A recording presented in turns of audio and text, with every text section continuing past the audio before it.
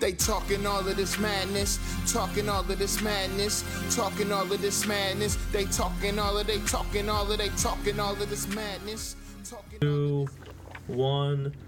Hello, everybody, and welcome back to the Matt Madness Wrestling Podcast. We bring you another edition of Throwback Mania, Road to WrestleMania. This is my pick, the host, Ron Pashery. WrestleMania 30. I believe the last one to be called by its number. I don't think they've done it since. I don't think they'll ever do it again. You picked well, my friend. Well, thank you. I am here once again with Mr. Sexy Punakana, then now forever. Feel the sexy. C. Kane Joe Rottermill, and the voice that runs the place, the European champion, Mr. Wednesday Night Live, ALO Aaron Lloyd, still unfortunately hailing from Bangor, Maine, as no one from the state of Maine has downloaded our podcast yet. I looked at the numbers today. We've been downloaded in 33 states and 21 countries, but not one person has listened to us in the state of Maine. We got to reach out to our contacts in Bangor. Yeah, we'll get there. Yeah, we have to get there. I'll contact Julie Gaffney. Yeah, do it. The hottest goalie of all time. Yeah. Mighty Ducks 2, right? Yep. And 3. Oh, she wasn't 3. Okay. She was a sexy goaltender. She was. She was gorgeous. Yeah, high school me was definitely enjoyed Julie Gaffney. So, I guess we'll start off. ALO, you want to give us the rating system for any listeners who may have forgotten it? Yeah, if it's a horrible show, it's a job. If it falls somewhere in the middle, it's a slobber knocker. If it's a fantastic show, it's a showstopper. And if you really hate it, it took a Trump. Yeah. Yes, I don't want to forget that. I don't think we'll need that rating for this one, but Joey, would you like to kick off with your rating? Well, this was kind of not that long ago, and I remembered a lot of it. For me, it was a showstopper. Oh. For many reasons, and it kind of after watching this WrestleMania, it made me kind of even more dreary about the WrestleMania we have Coming up, just the one looming right around the corner as far as the match quality compared to this one and the one we have coming. That's a good point. ALO? You know, I didn't know how I felt about the show 4 years ago, and I kind of still don't know. Really? Yeah, because there weren't lows. It was just like, how do I feel? Because a lot of times, mainly the Brock Lesnar Undertaker situation, you didn't really know how to feel. So I'll give it a high slobber knocker, because there are things that are there. From an in-ring perspective, it might not have been the best, but there was a lot of story told throughout the night. So I'll get to that later into the Bray Wyatt John Cena situation, but I'll give it a high slobber knocker. So for me, the reason why I picked this one, this was the first WrestleMania that I had watched live in, I guess, 8 years, I believe. I had just gotten the WWE Network 3 weeks prior. I was not watching wrestling at all. I was not even a casual fan.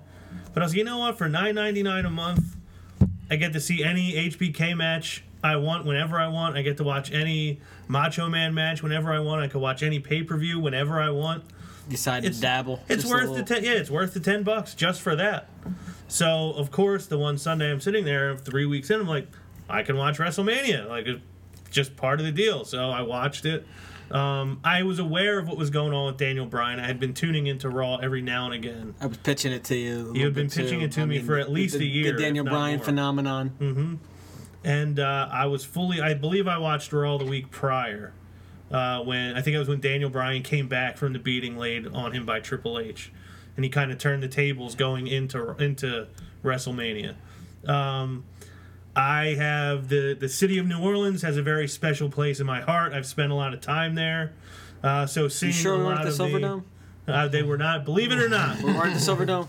As much as some old racist wrestlers might have wanted you to believe, it was the Pontiac Silverdome. Oh, okay. From WrestleMania 3. Glad we cleared that up. It was not. The Pontiac Silverdome didn't even exist anymore at this time. It is Ford Field now. When WWE WrestleMania became all grown up at WrestleMania 23. Oh, jeez.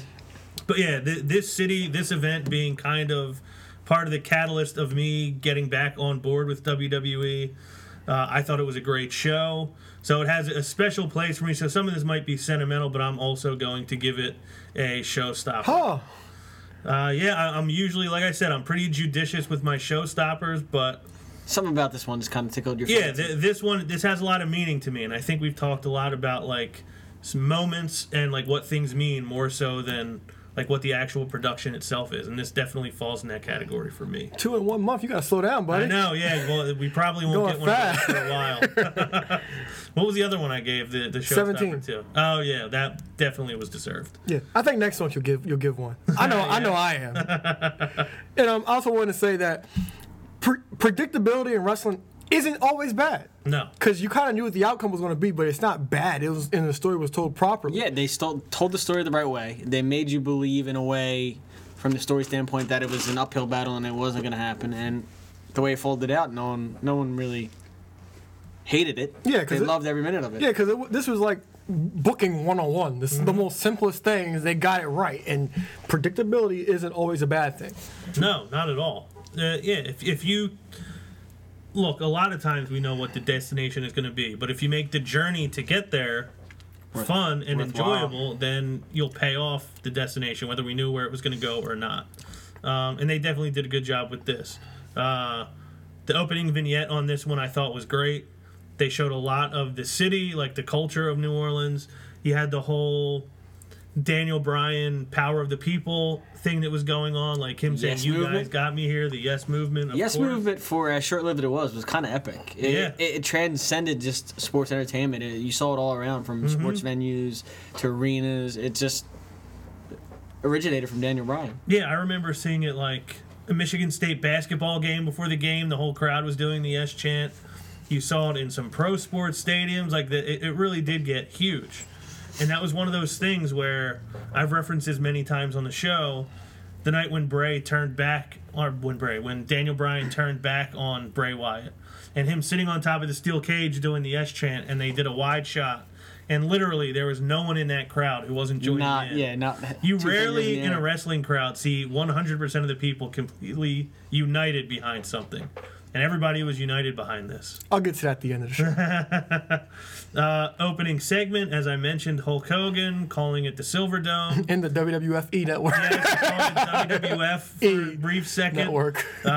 He was kind of fumbling a little bit. He was. He didn't look like he knew what he was doing still out there. The Hulkster. I mean, that had kind of goosebumps all over. Just did that right there. Yeah, as he was stumbling, the glass shatters and the roof blows off the Superdome for Austin to make his entrance. To me, that was the last time that the What chant was acceptable.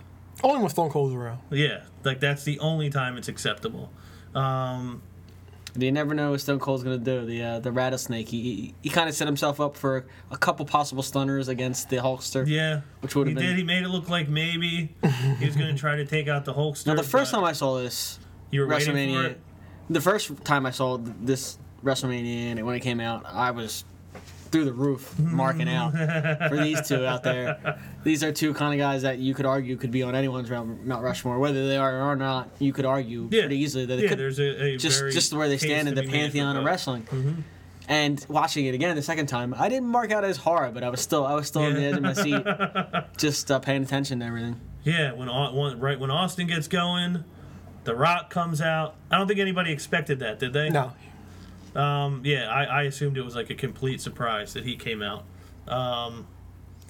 My favorite thing that The Rock said was that he was out here with his good buddy, Stone Cold Steve Austin, and his childhood hero, Hulk Hogan. Like, that's pretty cool. And that he compared, like, basically Hogan passed the torch on to Hustle, Loyalty, Respect, and John Cena, and Stone Cold passed his torch on to Daniel Bryan, who is now fighting against the Authority. I like that he made that, tied those threads together. And then, of course, we got the three of them chugging beers to close the segment.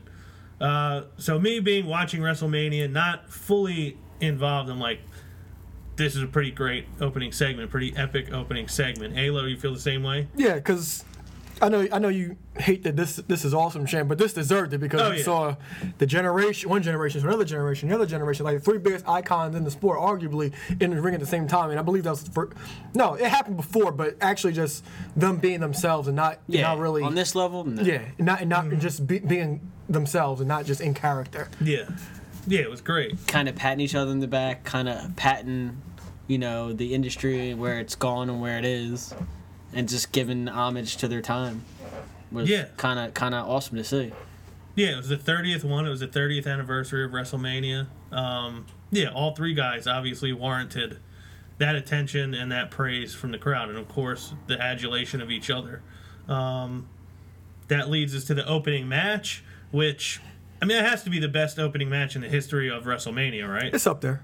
I can't imagine what else had this much importance as the first match. Well, not importance, but I'll say Bret Owen at 10. That was the opening match? Mm-hmm. I still think I go with this because this was the biggest story Yeah. Yeah. going in. Triple and kind H. of this kind of, again, you knew it was going to happen, but like this match kind of dictated what the rest of the show was going to be. Yeah. And you kind of had to guess what was going to happen. I mean, it was a great way to start off. I mean, even with the opening kind of generation with Hulk Hogan, yada yada, you get into the match aspect of it. This is awesome. Yeah, like as much as it can be argued that Triple H didn't do a whole lot to help Roman Reigns' case last year. He's but so much he could do. That wasn't Triple H's fault. That was creative. Well, and it was just an unfortunate situation. That wasn't what was supposed to happen. Yeah. But Triple H did his job, literally and figuratively, in this match for Daniel Bryan. Can you say that again for laugh? Triple H did his job both literally and figuratively. And figuratively. Thank you. In this match, yes. Thank you. He did his job in getting Bryan over that night, as over as he already is. But like his part in this story was really important. And then he also, figuratively did the job. Now, for you'd Daniel be the Bryan. one to answer this. Was this the start of Triple H's over theatrical entrances to WrestleMania No, he's doing this years prior. years prior? Yeah. This is my favorite one, though. Well, Yeah. because we have some of the originators of women's wrestling kind of apropos to where we're at Yeah. right now, women's wrestling. Yeah, this is In the first, entourage. the first time I ever got to see Sasha Banks, and I didn't even know it. I didn't know it until they said to them. Charlotte had an interview I about couldn't it. tell the one was Bliss until like I read it and Really? I had to look hard for the blue tips and Yeah, I remember seeing on that WWE 24 special who they were. Like, I hadn't seen NXT yet at the time. So I was like, okay, I guess the one's Flair's daughter. I don't know who these other two are. and outside the choker, Steph was looking pretty fine herself. Yeah. A weird choker. Good. I'm still trying to get Angel to wear that outfit. Really? Yeah. You need anybody to help talk her into it? No. You I don't just keep think- throwing hints. You don't think she needs a little push? Mandis can get things done. He's a man who takes charge. Yeah, he's a ladies' man. All the girlfriends contact Pash. What you think, Pash? The vignette was great for this. I really think Triple H is like the perfect guy to be his opponent in this whole thing. With that being said, the vignette, I mean, that just shows you what good planning and sticking to kind of, like you said, maybe you say predictability, but sticking to this script kind of did for that, because Yeah. it was epic, and it kind of made the match even more entertaining. Yeah, and it's the most simple booking in this booking 101. Yeah, it really is. Now, Joey brought something up before we started recording. Like, would any of this happen if CM Punk didn't leave? No. And it's like, They talked about, like, even Danny Bryan said that wasn't the match. It wasn't. He was to face Sheamus. And it made me think, because you mentioned Roman Reigns, if Daniel Bryan doesn't win the title that night, spoiler alert, and then get hurt and kind of get shuffled around too, does Roman Reigns end up winning Royal Rumble and Philly and get booed and where he's at now? Does that happen? yeah, I don't know. But like to me, that's comparable to Triple H getting in trouble for the curtain call, not winning King of the Ring, and then Austin gets tapped to win King of the Ring, and Austin 316 is born, and WWF skyrockets at that point. It's almost a similar situation where they kind of lucked into it. Like, we didn't plan this. But Some extenuating circumstances caused us to change it, and it worked out for the best. Yeah, I would say, like, I can't imagine any opening match holding this much weight. yeah, it was In any WrestleMania It was a before or really since. good match too. There was a lot riding on there. There's a couple spots that look. I don't know how Daniel Bryan walked away from, but there's one on the edge of the apron where Triple H had him in like an arm bar, and he dropped him on the edge Yeah. of the apron to the back of his arm, and I was like, I looked at that, I was like, ow. Yeah. He's on the pedigree on the announce table, and he threw him on the table. He threw his arm on the table. Yeah. That was awesome. Yeah, I like the whole psychology of it, because everything Daniel Bryan tried to do, Triple H had an answer for. Like his psychology was great, taking out Bryan's shoulder the entire match. Working.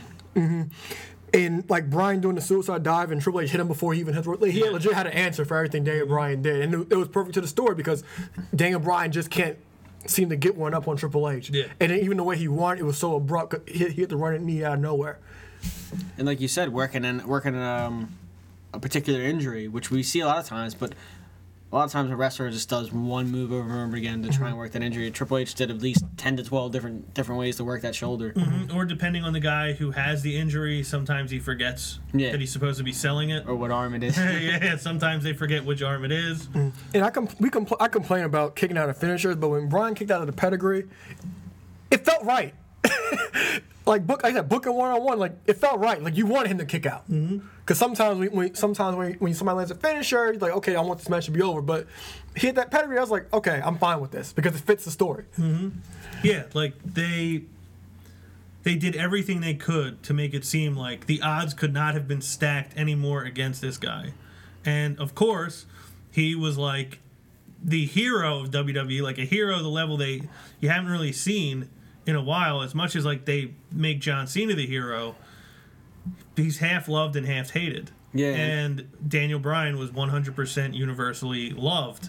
And yeah, him kicking out of that finisher, that is what happens in that story. That's how that story goes. Watching this match, I can't help to think this is where you see the tutelage of Shawn Michaels here. This is where you see Daniel Bryan learning from Shawn Michaels. I say a lot of Shawn Michaels-esque kind of just getting beat down and kicking out, keeping fighting in, and it's awesome to watch. Yeah, now, like you said, Alo, about the psychology. Like, they did a great job in this. Like, even though he obviously is at a huge disadvantage in the main event, facing Batista and Orton, like, even winning this match, like, he's still going to have such an uphill battle. Like, and then plus they keyed on the shoulder even more after the match. Yeah, one of the things I was thinking two things I was thinking during this match.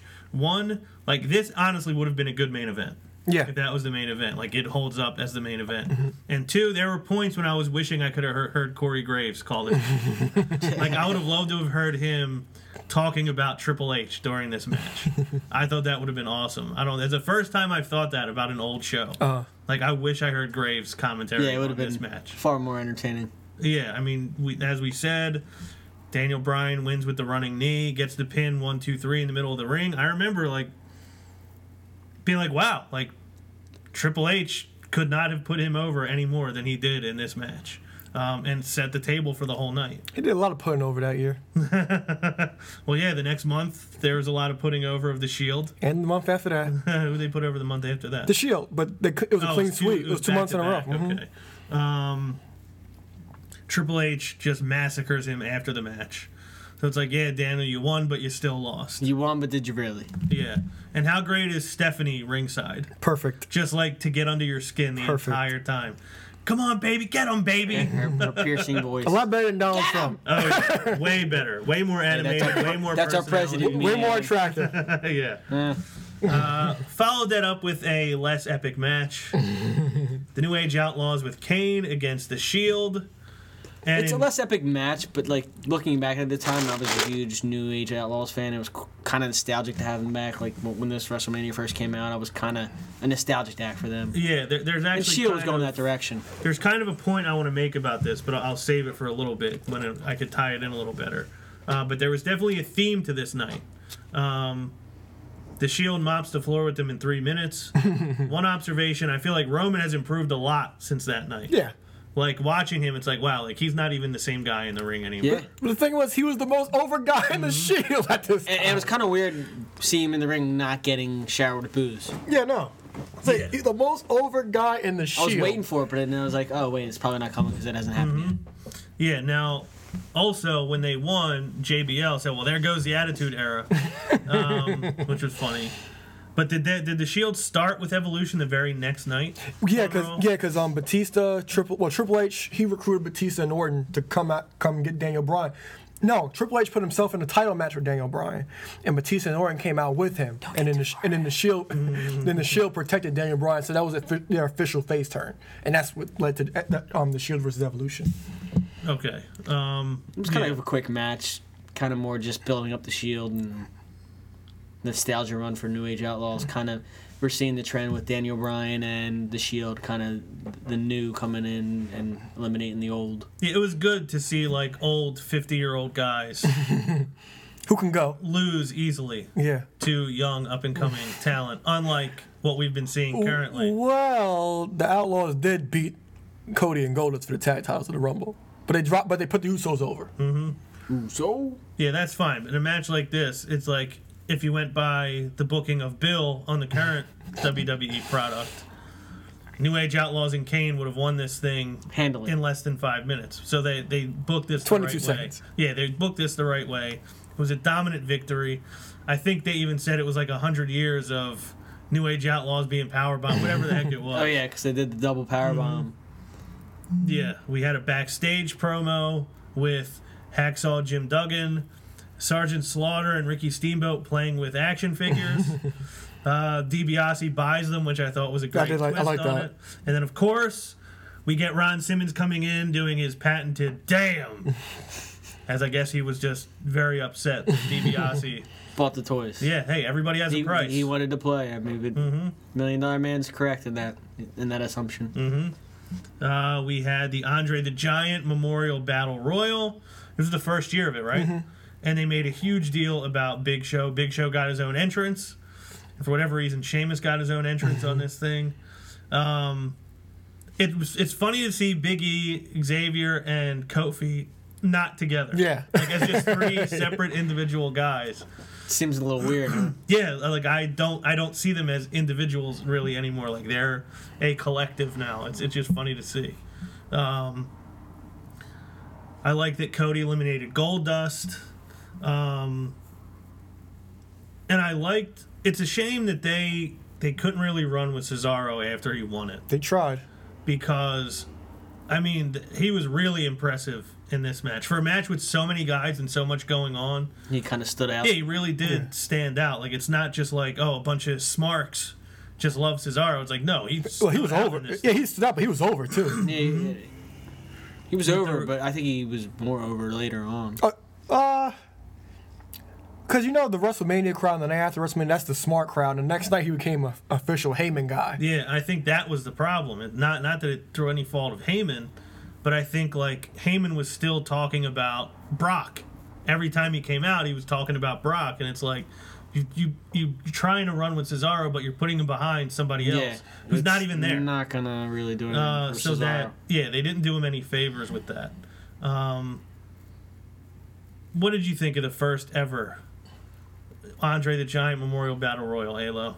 It was a battle royal. It was all over the place, but I did like the finish. How Cesaro picked up the Big Show, and it was that because it was like everyone was like, "Oh my god!" And Cesaro was so-called in for a push, but the push didn't end up going anywhere because I don't know if he didn't connect with the crowd. Like, the crowd loved him, so I'm not sure if he didn't connect with the crowd or just the whole. I don't think the whole him and Heyman worked. I didn't really like them together because, like you said, he was still talking about Brock the entire time, but it didn't really hit for me. And after that, he didn't really go anywhere. I know the next month he's in a triple threat elimination match with RVD and Jack Swagger. I think he won that match, and after that, I forgot what he did after that, but it didn't really lead to anything for him. It was just a dead end. One of his second dead ends. Yeah, I feel like having him feud with Jack Swagger, I get the logic behind it because he was leaving the tag team. But I feel like that kind of held him back too, because like nobody could have cared less about Jack Swagger. So I feel like We that the didn't do him people. any favors. Yeah, that's one of my pet peeves with the quote unquote WWE universe is you don't like a guy's not over, but you all chant the "We the People" thing when he puts his hand over his chest, and then it goes, they like this guy. It's Look like, at that no. reaction. Yeah, it's like when people would chant "Feed me more" when Ryback would come out. That was fun like- for a little bit. I can't lie. I did that too. I mean, just for a hot minute. Yeah, the end spot of this was impressive. That he actually body slammed him over the top rope. It was definitely weird to hear the Real Americans music come on when Yeah. he won. Yeah, because I was watching the first NXT Takeover with him. He fought Sami Zayn, and he won. Like, what was his music back then? It's like, oh, he was a real American. Yeah. So now we kind of get into the heart of the show. Oh, 1 second. Yeah. Kofi Kingston. With that whole over the top, over the turnbuckle, laying his feet on the steps. incredible. It was incredible. He really, like, as good as that is, it's unfortunate that he almost got relegated to, like, being a Battle Royal / Royal Rumble prop. Yeah. Like, How can he avoid getting eliminated we'll this just time? throw you out there to do something crazy to avoid elimination, but we won't really do much else with you. But that stuff is incredible. Like, none of that gets old. Like, when I saw that, I was like, wow. Like, the athleticism, the coordination, the timing, to be able to do that and land perfectly on those steps is great. Especially when people are expecting you to do something like that. Mm-hmm. To be able to deliver is impressive. And he usually always does deliver. What was it in the Rumble this year? Did he land on the New Day or something? I don't remember. Yeah, I think it was something like that when they kind of threw him back up. Or, like, did he get caught by, like... They might have caught him. They both I can't caught him. remember They both exactly. caught him. Is that what it was? Yeah. Yeah, him running around the barricade and jumping to the steps to get it. Like, he's done a lot of awesome The stuff. handstand, yeah. Unbelievable. That's nice. Yeah, it was. So this is one of the things that really got me interested again was Bray Wyatt. I thought he was so different.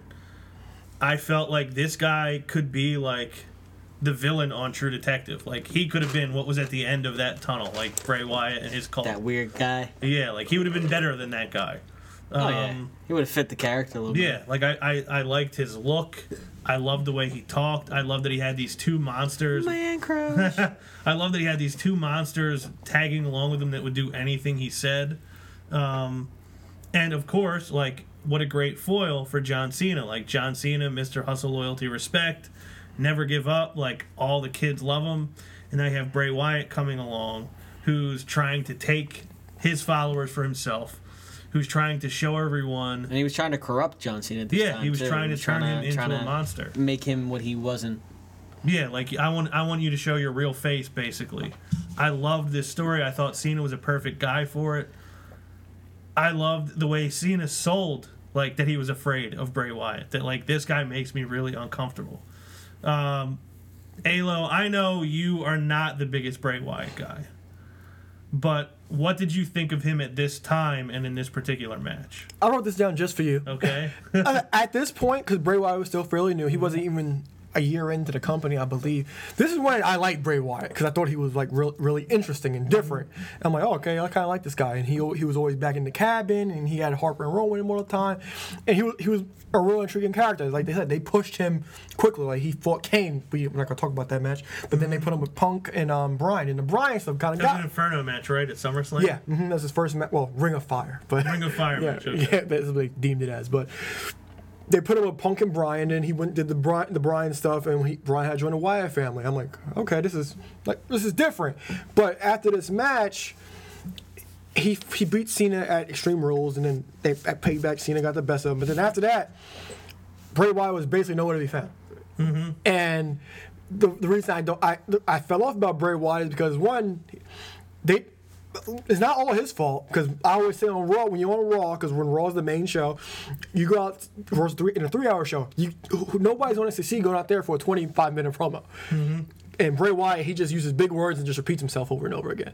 And we was like, okay, what the hell was that? If they threw him out there for 4 to 6 minutes, yeah, on SmackDown, he'd be great. Yeah, let's say he does it on SmackDown now. That's why I haven't said anything, because I'll clearly say it. But SmackDown is 4 to 6 minutes, 5 minutes, whatever it is. He's straight to the point. He gets his point across clearly. And as a heel, he never backed up anything. And then they just saw him as this guy. It's like, okay, you face Cena. After that, what are you going to do? He does nothing. And then, okay, you're going to face the Undertaker at WrestleMania. You're going to lose to the Undertaker and do nothing. You can face Roman. You're going to lose to Roman 3 months later, and then you're going to do nothing. And that was the thing. It was always stop and go with this guy. Well, that's the thing. I think this is the first time they've really, where we're at now, stuck to a Bray Wyatt storyline. Yeah, that's the thing. Like, Bray Wyatt, unless he's putting over these main event guys, like, he doesn't have story. And it's like, okay, why do I care? And from an in-ring perspective, when he just has matches that you don't care about, you're judging it off in-ring. Like, for example, I didn't like this match from an in-ring perspective, but the storytelling in this match was perfect. That the crowd was, I don't want to say the crowd was dead. I think the crowd was just waiting for something to happen. Mm-hmm. Because they were just like waiting for Cena to snap. There's a point in the match where I think, Wyatt brings a steel chair in. Yeah. And he knocks it on the floor and says, "John, hit me," because he wants Cena to snap. And it was perfect that he had Harper and Rowan on the outside with him too, because at one point, actually throughout the whole match, Cena's like looking at the corner of his eye at Harper and Rowan. And at one point, he could actually take advantage of Bray Wyatt, but instead he goes over the top rope and does a crossbody and takes out both Harper and Rowan. But I didn't care from this match from an in-ring perspective, but the storytelling in this match was great. Yeah, I mean, the match starts with Bray getting on his knees, saying, "Finish me." Like, he was basically corrupting John Cena was more important to him than winning the match. Yeah, he wanted to soil the clean name John Cena. And there's a lot about Bray Wyatt, especially at this time. And I know I bring up Batman a lot in talking about wrestling, but a lot of Bray Wyatt at this time, I saw like what could be inspiration from Heath Ledger's Joker. Batman versus Joker. Yeah, like him taking a beating or getting hit and like laying on the ground laughing, like that reminds me of the interrogation scene with Batman when he's just pummeling him and he like loves it that like I'm getting under your skin this much that you're losing control of yourself. And then he says at one point to him like, you have all this power and there's nothing you can do with you have nothing you can do to me basically. And like that's kind of how Bray was during this time. But then at the same time, there's the scene when the Joker's expecting the two boats to explode because he basically put the trigger in there. One boat had to blow up the other or theirs was going to get blown up. And he's just waiting for it to happen. Like, I know it's going to happen, and it doesn't. And it's like, despite all of his planning, despite that he's basically won every battle up to this point, the battle he's trying to win, he fails at, which is ultimately what happened to Bray Wyatt. There definitely were points I thought the crowd was into this, and the crowd definitely was into Bray Wyatt on this night. Yeah, because they were waiting for something to happen. That's why I said I don't want to say they were dead. I think they were just waiting for something to happen. Yeah. Like the way Cena sold the spider walk, I thought was awesome. Creeped him out. Led the crowd in he's got the whole world in his hands. I thought was great. Like you said, the spot with the chair was a great spot in the match. Gave it to Cena, said, you want to do it. Yeah, even the finish I thought was good. Countering the Sister Abigail into the AA, I thought was like a cool finish. And that was like a legitimate... I think some people spend so much time hating Cena for winning these matches that they don't appreciate, like, that was a good story. And, like, John Cena overcoming the Wyatt family that night was, like, a pretty good story. And it was, like, a cool ending to that story. And obviously, Bray turned the tides over the next month. But I remember vividly Raw the next night. It was a 6-man tag, the Wyatts against, I believe, Cena and the Usos. And the crowd was, like, on fire for that match. And I remember Harper and Rowan both looked incredible in that match. I'm pretty sure that... I can't remember if the Wyatts won or not. I think they did. But I was like, wow, these guys are about to, like, get shot out of a cannon. And, of course, they didn't. It fizzled out the wick. They took a Trump. Yeah, they did take a Trump. Major Trump. All in all, I thought it was a good match. I mean, going in, if you follow the storyline, the goal wasn't to beat John Cena. The goal was to corrupt John Cena, like you said. He wanted to turn John Cena. So he didn't really care about losing. And contradictory, what do you know what I mean? Other than what we said, I mean, the shovel kind of did carry the match, but he didn't bury Bray Wyatt. He kind of made it entertaining, and I enjoyed watching it from start to finish. Yeah. Regardless of who won. Yeah, I enjoyed it. Even watching back, it was like, yeah, I didn't know a whole lot about this going in. I knew enough about Bray to know what he was all about. But I did enjoy this match, watching it with a little more context. Yeah, another thing about Cena so-called burials or whatever. In retrospect, you can kind of... I'll talk about this a little bit later, too. In retrospect, the guys that he didn't put over in the match... Well, Bray Wyatt got a win, but you already know when Cena loses a match, it's not going to be by pinfall. Yeah. It's always going to be the stipulation match. But a lot of those guys, do you really think they would actually... You would actually think they would actually amount to anything? Like, we might have liked them, but do you think they could actually been in that higher level? No. Because, like, I know Kevin Owens, when Cena beat Owens, we were like, okay, what's Kevin Owens going to do now?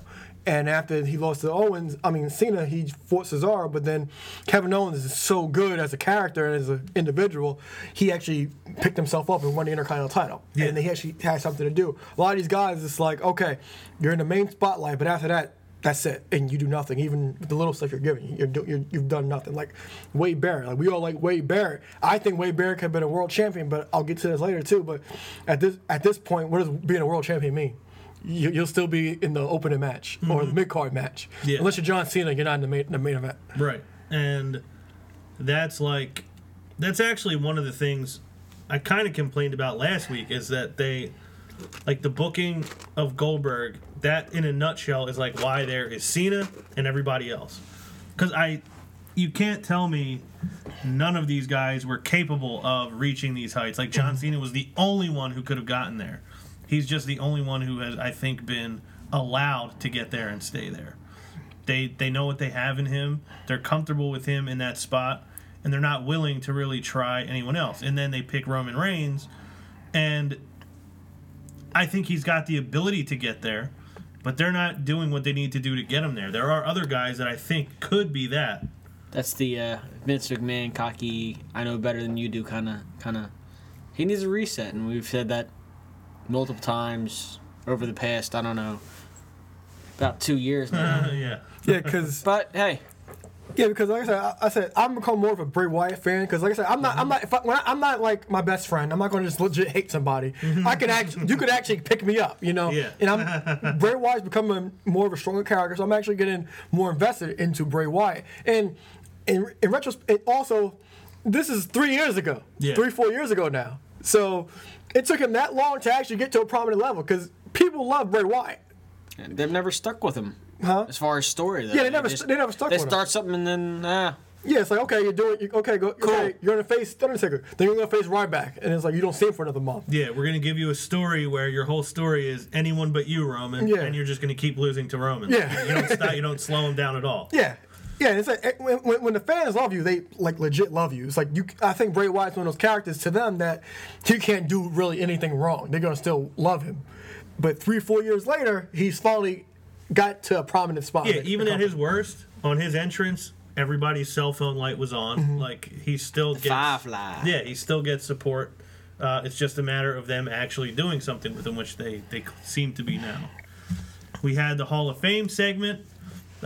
Pretty good class. We had Jake the Snake Roberts, Lita, oh yes, Paul Bearer, Mr. T, who gave one of the great Hall of Fame speeches I can ever remember in my history. Carlos Colon, father of the Shining Stars, correct? Primo and Carlito. Okay. Razor Ramon and the Ultimate Warrior, who unfortunately met his demise literally like 48 day hours after. after that. Which was kind of cool to see him come back and kind of bury some demons, but then Yeah, it was a I shame. guess life caught up to him. But yeah, good class. Obviously, a huge pop for Warrior. Always cool to see Razor. Razor, another great speech. Daniel Bryan ends up getting checked out backstage. I guess they're still working on the shoulder. I don't know. I guess they weren't talking about whether he's going to be able to compete or not. I guess it was more like how much was he going to be able to compete. We got a vignette about the streak. He was at 21-0. The Undertaker. Loved that vignette. It was perfect. Like them building up the streak and how iconic he was, and then Heyman's Talking over it the segment, whole time. Yeah, was great. I do feel like Brock really was the perfect guy to break it. I just think that they threw away what they did by doing it. Very easily. They didn't do the right thing with Brock after. Well, they did for a little while. Not even right after, I don't think. I mean, Well, I think him being like dominant, him killing John Cena, which actually got the crowd even more supportive of him, and then him just being this dominant force. But then instead of them using that to put over some newer, younger guy, they threw it away by putting over a guy who hadn't been relevant for 15 years, who's 50 years old and has a white goatee and isn't going to be there, hopefully, starting April 3rd. I didn't like it then. I still didn't like it now. I mean, looking back at it, the match wasn't as You don't big. like him breaking the streak? Not Lesnar. I mean, I didn't expect him to. looking back at it, the match wasn't as bad as I remember. Maybe I just had a bitter taste in my mouth because they picked Lesnar, who was essentially a part-timer. I thought this streak should have ended with someone who could have got a major push and been like maybe catapulted into a John Cena kind of level in this WWE, and they didn't. And then they used it Lesnar, and then they kind of I think just misused Lesnar after that because it was an epic moment. It was something you'll remember.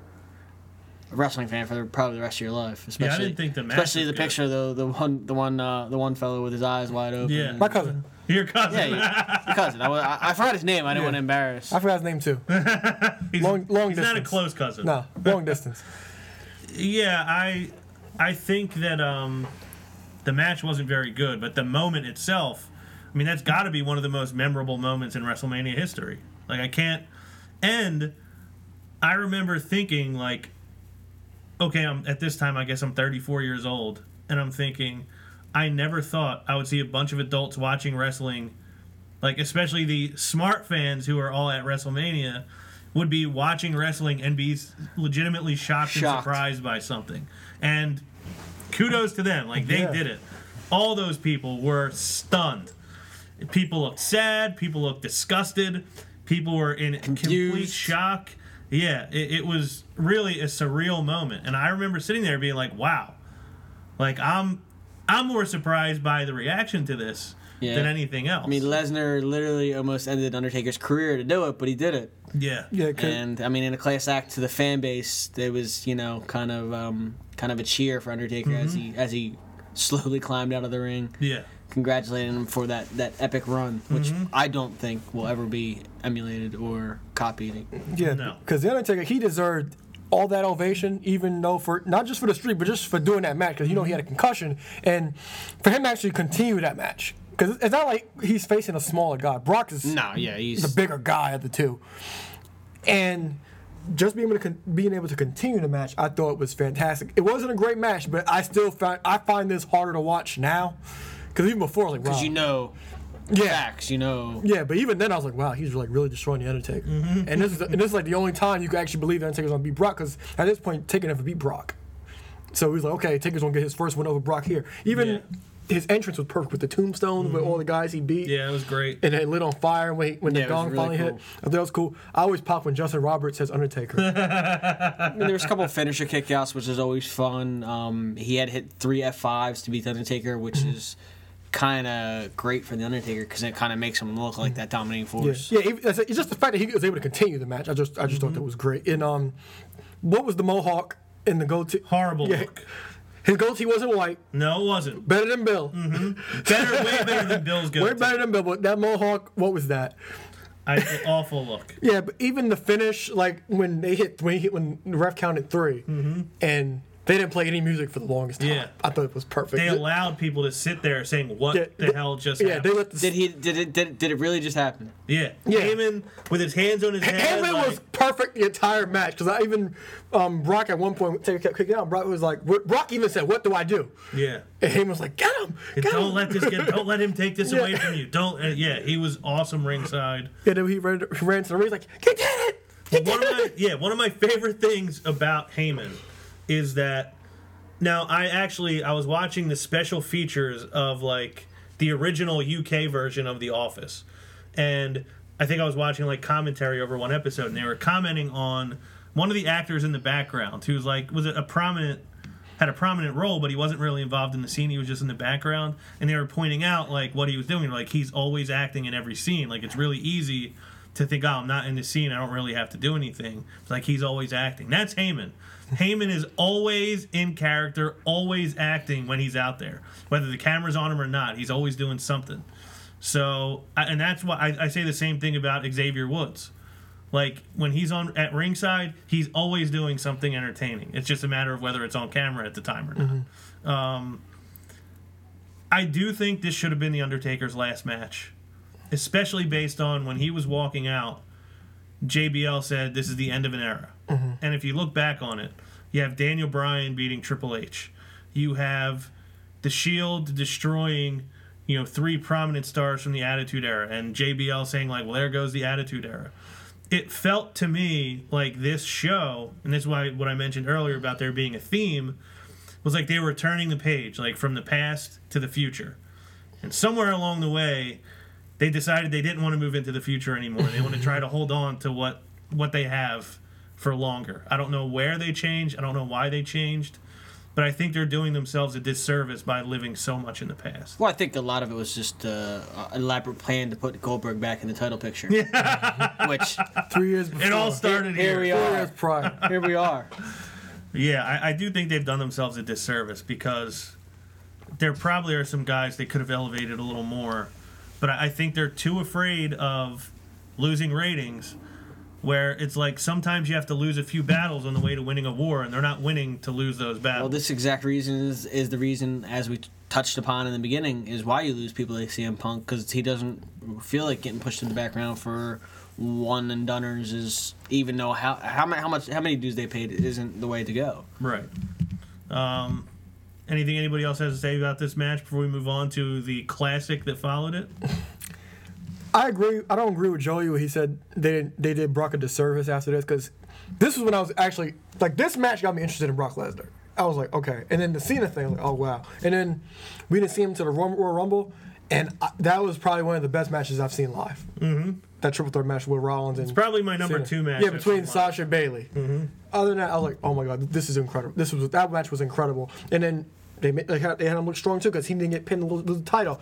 And then he went back to the Undertaker later that year, and that was whatever it was. Mm-hmm. And then now he's facing Bill. Facing Bill again. Again. After losing to him twice and getting tossed out. 3 times. Yeah, getting tossed out of the Rumble by him like he was Doink the Clown. This was followed by the Vicky Guerrero Invitational. They said the first ever Divas title defense at WrestleMania, and I believe that means it was the only one, because the next year the title wasn't defended. I'm pretty sure Nikki was the champion and she was in like a tag match. Mm-hmm. So the only time the Divas title has ever been defended at WrestleMania, this thing was a mess. The women's division is a whole different world now than it was then. It's a different beast, yeah. I mean, we've alluded to that a couple times, but watching this, you kind of see what we meant. I felt so bad for them, because after an amazing match, you need the cool down match, and they made these women go out there and be the cool down match. Yeah. I felt so bad for them. Well, they really did the job of cooling it down. Yeah, because there was like still no noise from the match prior, except for that AJ finisher. Yeah, that's true. Yeah, but there was like no noise. Like Eric's Cougar Vicky Guerrero was here. Yeah. By the way, with a great little speech at the beginning. The laugh was awesome. And I don't know if you noticed this, but I always find it funny now. Tamina is always wearing somebody else's shirt. Mm-hmm. She's always wearing the shirt she's lacking. Yeah. She's lacking over. And I like AJ making Naomi tap. I thought that was a nice touch. I like the camera angle as well. The next night. Not gonna lie. Yeah, not pulling any punches. Yeah, Rosa Mendez. What was she wearing and looking like? They said the Marilyn Monroe look. look. That really was. It was a train wreck. It was. It really was. I felt secondhand embarrassed. I did too. For them watching this. Come like, on. oh my god. Kind of makes you appreciate where we're at a lot more. Yeah, they came a long way in a very short time. Yeah. And the next night we got Paige. Mm-hmm. Yeah, won the title next night. And then AJ never showed up again, right? She did. Never mind. She had a few matches with Paige. Yeah. She actually won the title back at one point. Yeah, and twice actually, 2 more times over Paige. And then, who knows? I don't think Paige might not be the only woman to hold the NXT and women's title simultaneously, Divas title simultaneously. Who knows? Who? She is, but she may not, because WWE hates her now. Yeah, they do. So they got to get somebody else to do it. See, they just needed somebody to notice it. Yeah. For them to now do something about it. Mm-hmm. Maybe they'll bring back the Divas title just so somebody can hold it. We got a backstage segment with Mean Gene and Hogan. Roddy Piper and Paul Orndorff show up complaining that 30 years later, Mr. Wonderful Paul Orndorff is still getting harassed about being the one who lost the match at WrestleMania 1. Mr. T shows up. They bury the hatchet after Pat Patterson points out it's been 30 years.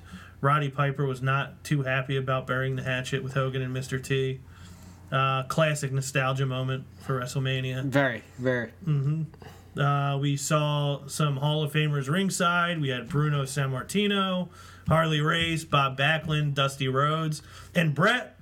Was he doing the click sign? I did. He was doing the click sign? I didn't see it too sweet. I felt like, why is Bret Hart, of all people, doing it? Isn't he the total anti-click guy? Maybe he made nice with Razor or something. I have no idea. They probably shared a couple cocktails. I was surprised to see that, though. Yeah. I was like, what? Yeah. Did I see that correctly? Well, he's a click with a C. Yeah, okay. Okay. Main event came up next. Triple threat for the WWE World Heavyweight Championship. Defending champion Randy Orton, defending against Batista and the aforementioned Daniel Bryan.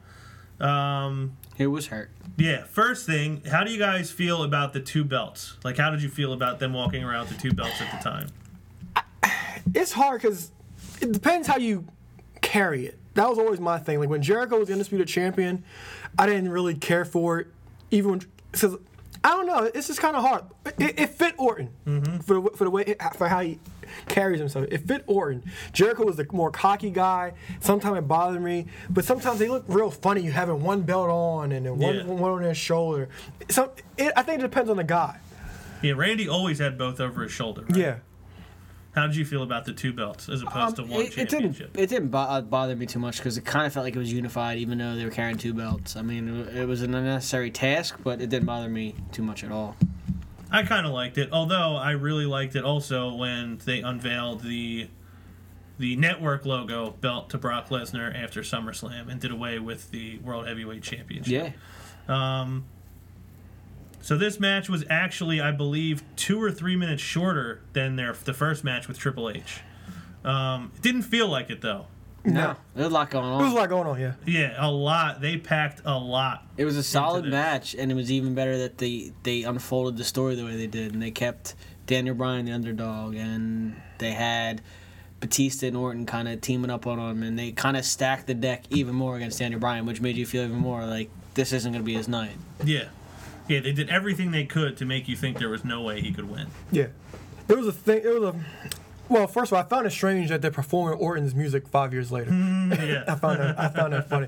But Daniel Bryan was like, well, we know he's that underdog character, but he legit played it perfect to a T because every time they would get rid of him, he would always pop out of nowhere to get back into the match. Literally just pop out of nowhere. Yeah, there was like the missile drop kick at one point.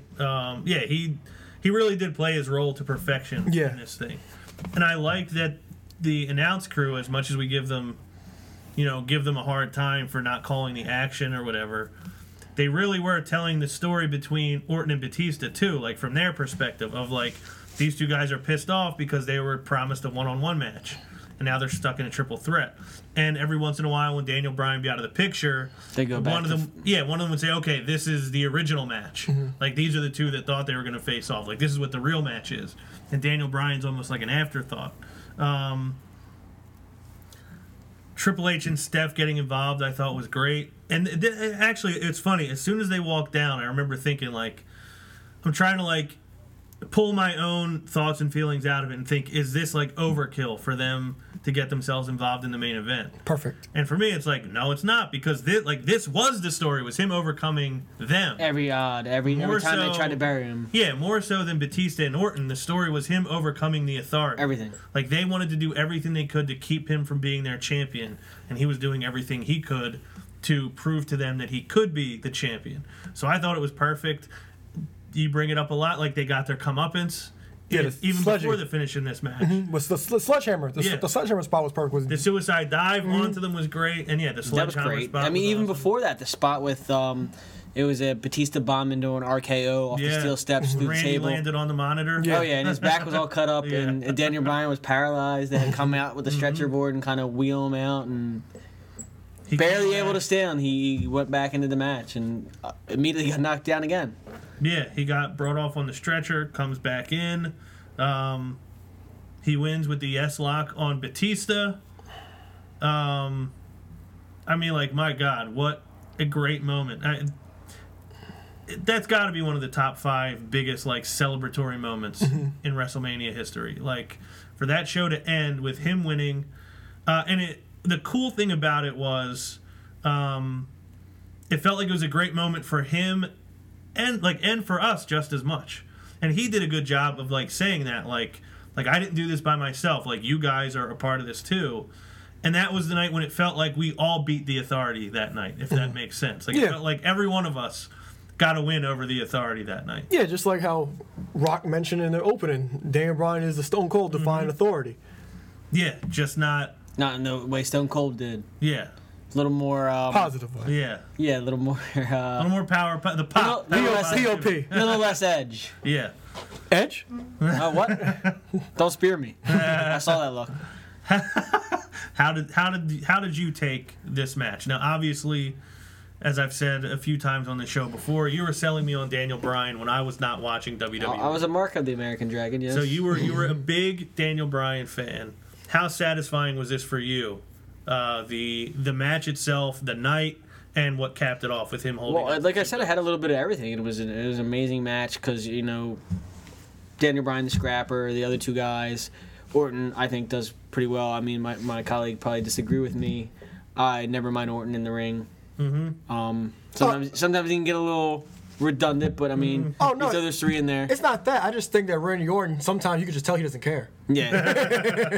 That's my thing. It's like, okay. And like you said, they kept beating Daniel Bryan down, going back to the match that was 1-on-1. It was telling the story of the underdog, and they threw everything they could against them. Even when Triple H came out with Stephanie, and they thought they were going to get one over with the sledgehammer, turned it on him, dive. I thought I had a little bit of everything, and it kept me on the edge of my seat because every time I thought Daniel Bryan's like, oh, he's not going to win, he'd find a way to kick out, or he'd get back up and get into the fight and kind of change the tide. They literally squeezed like every ounce of suspense they could out of this match. And like you said right at the top of the show, like you talked about knowing what's going to happen, like predictability is not always bad. In this case it wasn't, because one, it was something we all wanted to see happen. Mm-hmm. So it's not like in 2015 when most of the fans just didn't want to see Roman Reigns be the champion or win the Rumble, and then he inevitably did. This was, we need to see this guy become the champion tonight. And they did everything they could to make us think he wasn't going to get there. And then, of course, he eventually overcomes and does it. So, Alo, was there anything about the main event that maybe you liked a little more or less than when you watched it originally? Or anything you maybe appreciated more watching it just now? Well, this is probably my first time seeing this in a couple of years, so I do appreciate it even more than before, because we complain about booking 101 all the time. It's like, okay, this is booking 101. What's so hard about this? And one thing, we have to thank CM Punk for this, because if it wasn't for CM Punk, we probably wouldn't even got this. Yeah, because he's quoted as saying that he told Vince, Batista's Orton's going to suck. Nobody wants to see it. And then also watching this now, because I said I haven't watched this at least 2 years. And this happened in 2014, correct? Mm-hmm. Okay, so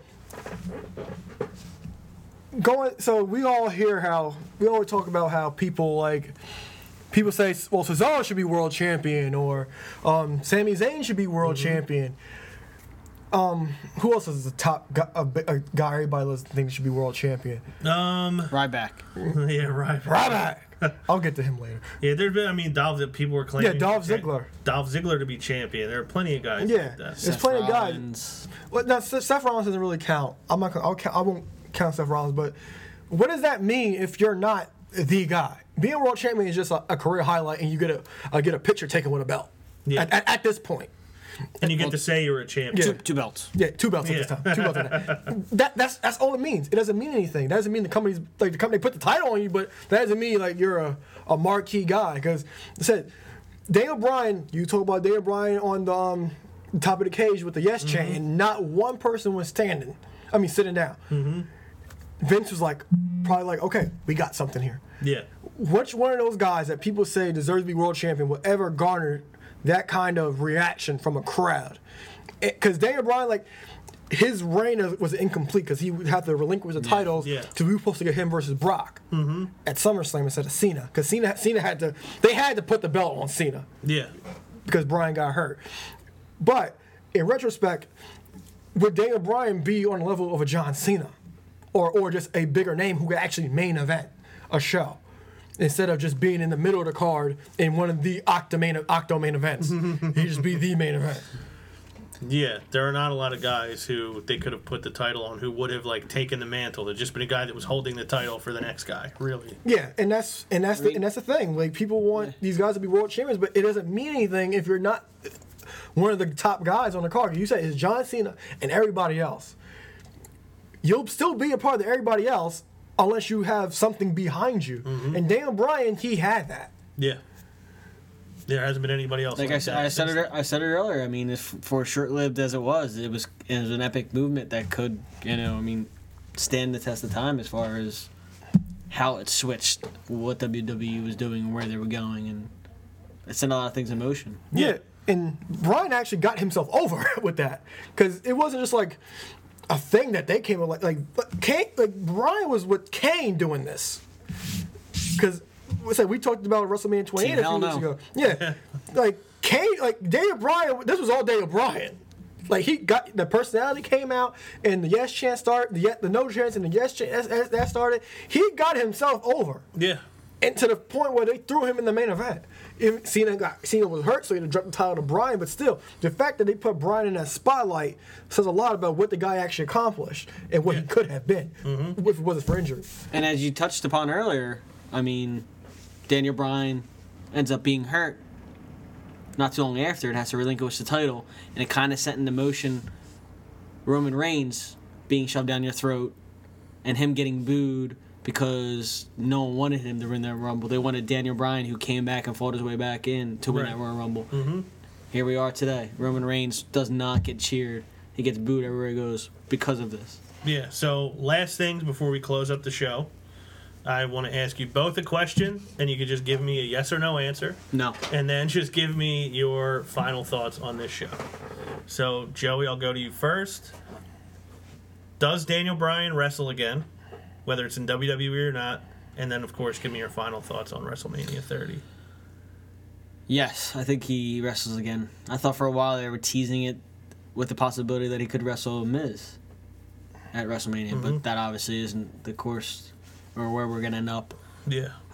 Review of the show, I thought it was great. It had me captivated, 3-4 years later, as it did the original show. The matches that I did enjoy, I really enjoyed. I mean, outside of the mess that was the Divas title. Yeah. The Shield match, which was kind of just building up the Shield. It's a TV match. Other than that, I enjoyed every match for the most part. Didn't get to say much about the Andre the Giant Royal Rumble. No disrespect to Andre the Giant. Wasn't a fan of it then. Still not a fan of it now. We have the Royal Rumble. We don't need this. Yeah. Winning that doesn't do anything for anyone who wins the Battle Royal. You do get to lug around that big trophy, though, for months. You don't even see it that often. No. I've never seen Baron Corbin carried around once. Maybe the first he had 2 it for weeks. a couple months. Well, he's still noted as the winner. He does. He's talk noted. around He's a little. noted. But not a fan of that.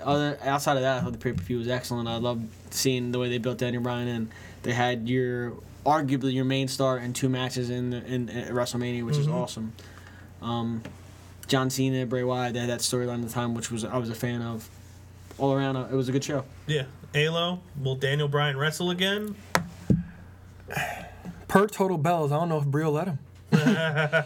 Because, like I said, his daughter's only So the chains are not off. The chains are not off. But say he has the birth of his daughter soon. I'm not sure. Like, when you have a baby, he might it might change his out. Because like I said, we don't know how serious WWE isn't going to clear him because WWE is.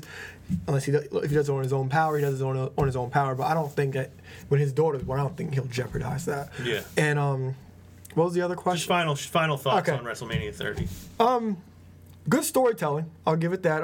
The filler matches, they were just filler. They didn't take up much time on the card.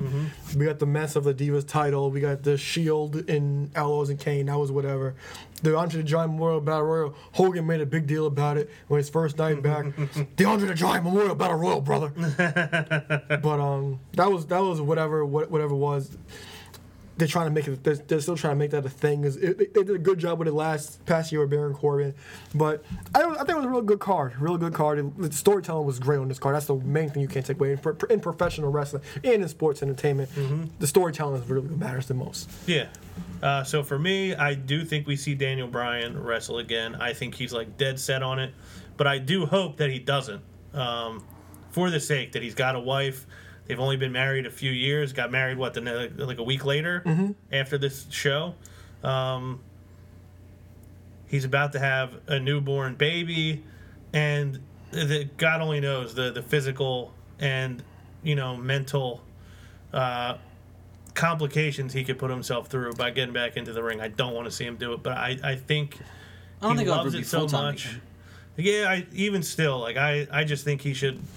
Hang it up. He should be happy with the time that he had and live the rest of his life the best he can. I know this was like his passion, but I don't want to see it because I think only bad things can. I don't see anything great coming out of it. Yeah. I see only negatives to him doing it. Well, it's hard to watch that vignette they had of him leading into this WrestleMania and not want to see him in the ring again. Oh yeah, like I would have fun watching him, but it would be kind of like the way I watch Joel Embiid.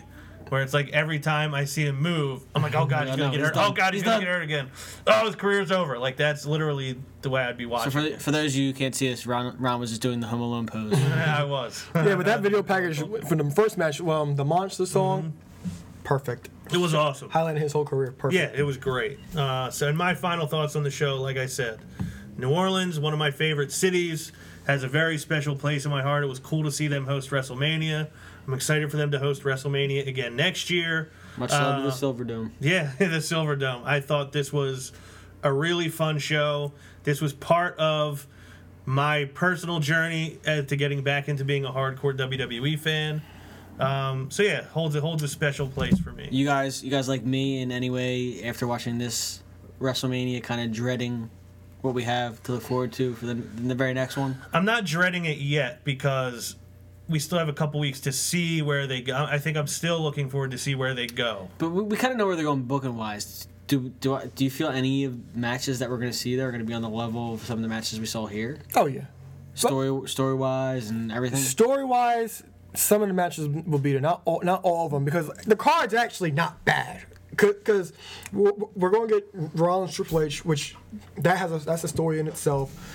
The only match I can really say I don't care for is going to be Goldberg versus Brock. Yeah, I'm not going to care about that. I mean, Rollins Triple H is probably going to be the best match. Just like CM Punk said, Batista and Orton's going to suck and nobody wants to see it. That's how I feel about Brock and Bill.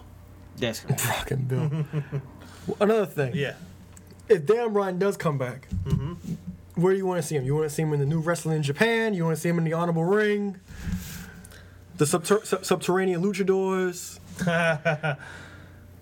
You know what? I'm glad you brought that up. The Subterranean Luchadors would probably be the best place for him because there's less of a focus. I feel now. Granted, I've only seen like a half hour of Lucha Underground. I feel like there's less of a focus on him bumping all over the place and more of a focus on production. Am I right in that sense? Yeah. It's a very finite filming schedule. It's not like he's going to be on the road 200-300 days a year. They're filming this stuff, and then I would assume he's got some time off. So while it may not, as much as I'm sure people would love to see him in New Japan or Ring of Honor again, I think if he went to Lucha Underground for his life, that would be the best case scenario. What about on Lucy Dragon? If he gets on Lucy Dragon, I really commend him because it's tough to get on that. Yeah, well, Lucy Dragon hasn't even officially started yet. Oh damn! You can't even find it on Google. So that's crazy. No matter how hard you try. I want to see him broken. Yeah, I mean that'd be cool. I wouldn't hate that. I don't know his middle name, but I don't know either. We'll have to Googs it. Googs. You have to Googs it. We'll have to Googs it, but you guys have nicknames for each other. Him with the Hardys. I mean that would be great. Anything with the Hardys. It would be awesome. Can you Googs your cousin's name? No. He doesn't want to know that cousin. Oh, he was there too. The every show guy. Yeah. Yeah, Brock Lesnar guy was there. I saw his reaction to Undertaker losing. Oh, go figure. Brother Lloyd. Are you kidding me? His name is Brian Lloyd Danielson? Yeah. Brother Lloyd. Well, there you have it. He needs to join up with the Broken Hearty. I think that's it. Anybody else have anything they want to add? Great show. All right. Great show, yeah. Yes, agreed. So, for Mr. Sexy Punakana, the now forever C. Kane Joe Rottermill, for Feel the sexy. the voice that runs the place, the European champion, Bangor, Maine's favorite son, Mr. Wednesday Night Live, ALO Aaron Lloyd, I am Ron Pashery, and we will see you next week. They talking all of they hop on the top rope, about to land with this elbow. Got him now, put him down right now, hit him with the palm handle. Tuning up the band, y'all don't understand. Fist of Superman, it's a SummerSlam. Here we go again. Fans marking man, I hate my ball. Shut the Vince McMahon, it ain't safe to land off the cell. Fans love it, ain't hard to tell. Talking madness, awesome. Well, what I'm cooking, man, y'all off the smell.